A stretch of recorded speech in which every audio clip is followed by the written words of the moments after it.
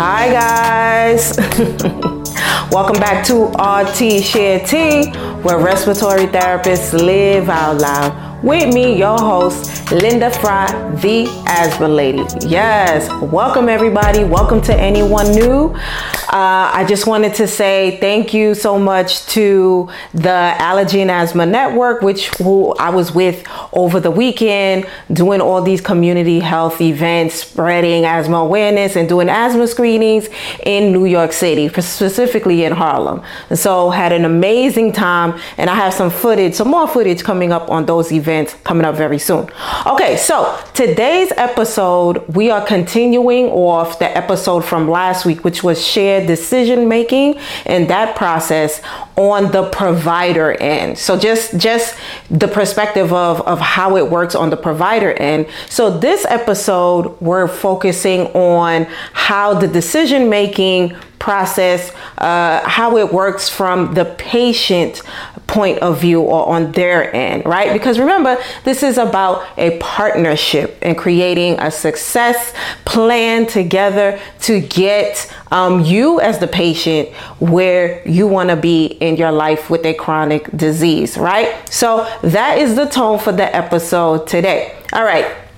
So let me start off with a story about, a real life thing that happened to me involving my father in regards to shared decision making process and empowering my dad to make a decision in his own healthcare. All right. So my dad, back in 2018, he had a stroke, and God is good. He was able to recover around 95% back to his old self.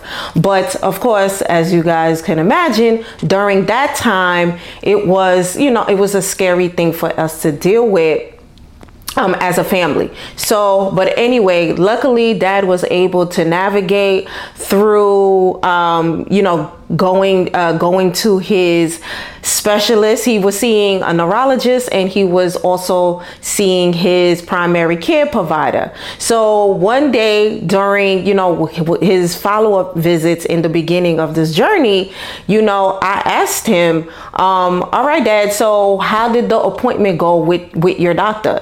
And remember the questions you were asking me about the medication. Did you ask him the questions about the meds? And my doctor said, and my dad said, oh yeah, everything was good. Everything was fine.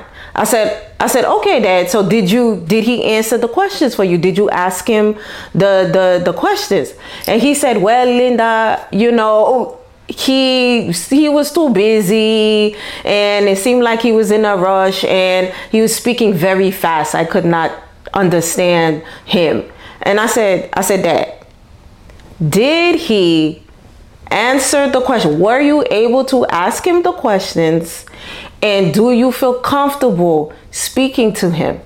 And Dad said, no, because he doesn't understand what he's saying. The doctor has a very thick Indian accent, and he was not grasping what was happening at the appointment. So I asked my dad straight up. I said, Dad, do you want to change your doctor? Do you feel like the doctor is helping you be where you want to be?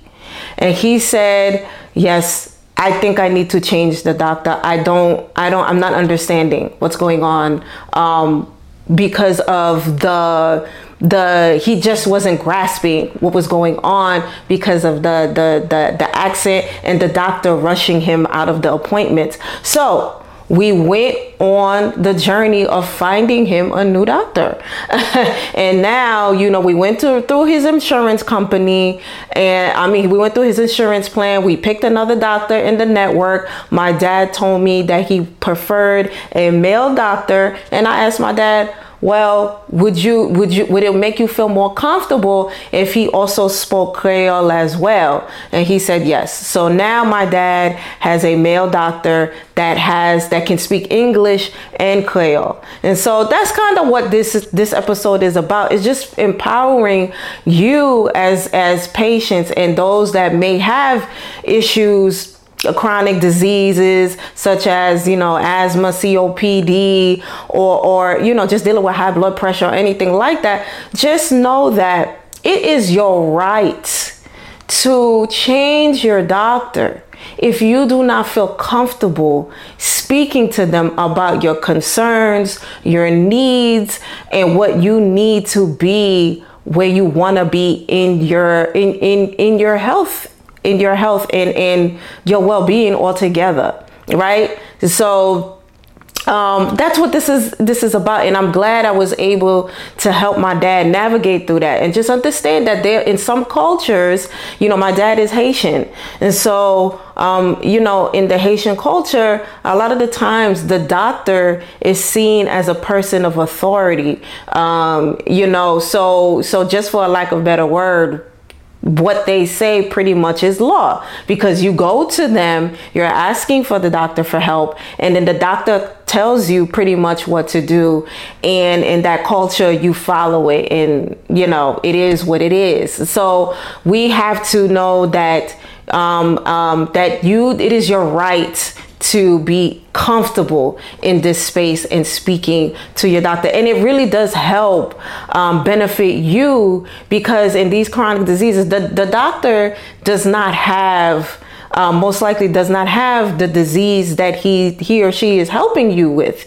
It's you that have to deal with this condition for most of your life. So it is in your best interest to be engaged and to fully understand, fully participate, and communicate, connect with your team, right? So just some tips to help you to navigate through shared decision making, which just means you and the provider, you and the team, the medical team, working together and using evidence-based resources to help you make informed decisions that will increase your quality of life. So that's what that's about. So just some tips, right? So prepare for your appointments in advance. So when you know a doctor's appointment is coming up, especially for those who know it's really hard to physically get into the appointment. And I'm talking about those because there are some patients that they don't like virtual appointments.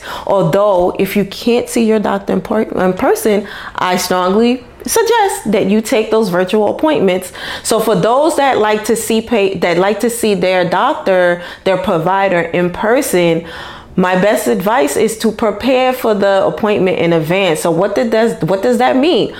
When you go to the appointment, bring the prescription bottles with you and show them the one, because sometimes you may forget the name of the medication. Okay, so bring the prescription bottle with you and show them, and you can say, yeah, this is the one I like. This is the one I don't like. This is the one that has the side effects with this.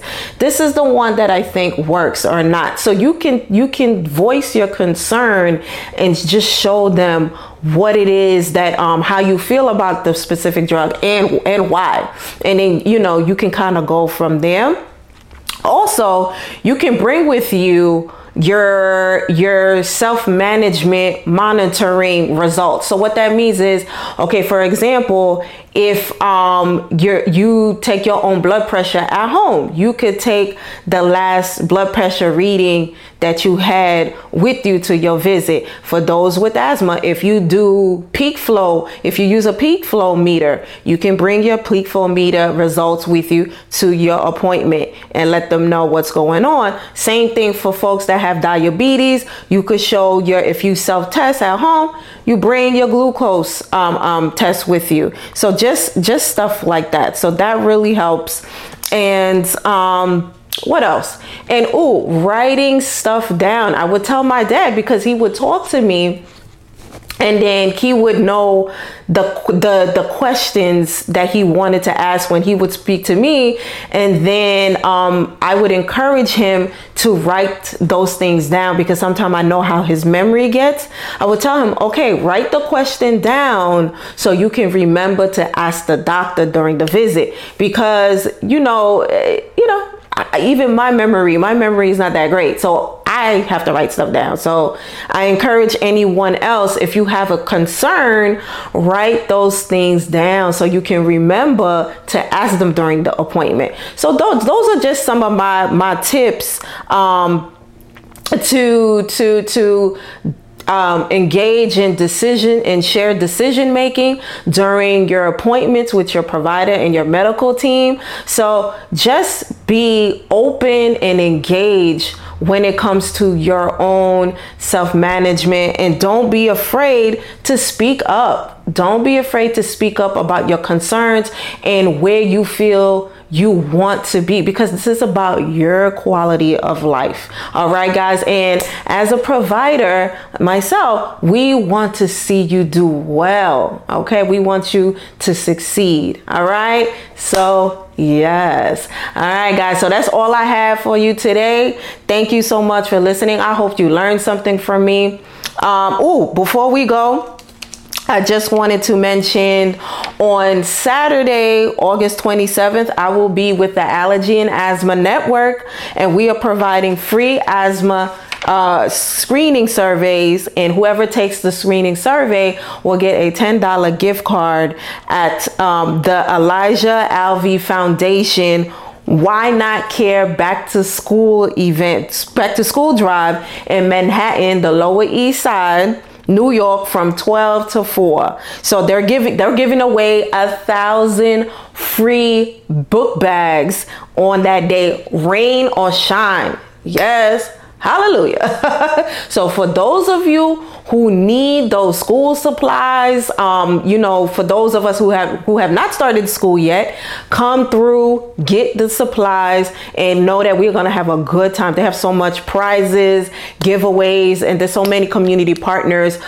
including us, the Allergy and Asthma Network, that will be there providing quality resources on asthma and allergies. So looking forward to seeing you there. Those that's going to be in New York, swing by and come see me. Also, don't forget, this book is still available. Asthma Control, Please, 9 Steps to Community Engagement and Asthma Awareness. It's still available for, I believe, a limited time. I offer still on Amazon Kindle Unlimited. So check it out. And the paperback is $6.99. Less than a chicken salad burrito bowl at Chipotle. Okay, so it's available for those that want to do this type of work. All right, and we need more of you out there. So yes. And that's it. So much more to come. Know that we are growing together. I have so many guest co-hosts lined up. September's coming. September's a very busy time for those that work in the emergency room. You're gonna be seeing a lot of asthma patients. We all know how that is. And so just make sure you have your asthma resources lined up for the folks that need it. Okay, so yes. So anyway, guys, I'll see you guys next week. Remember to invest in yourself and to only compete with yesterday's version of you. All right. Bye.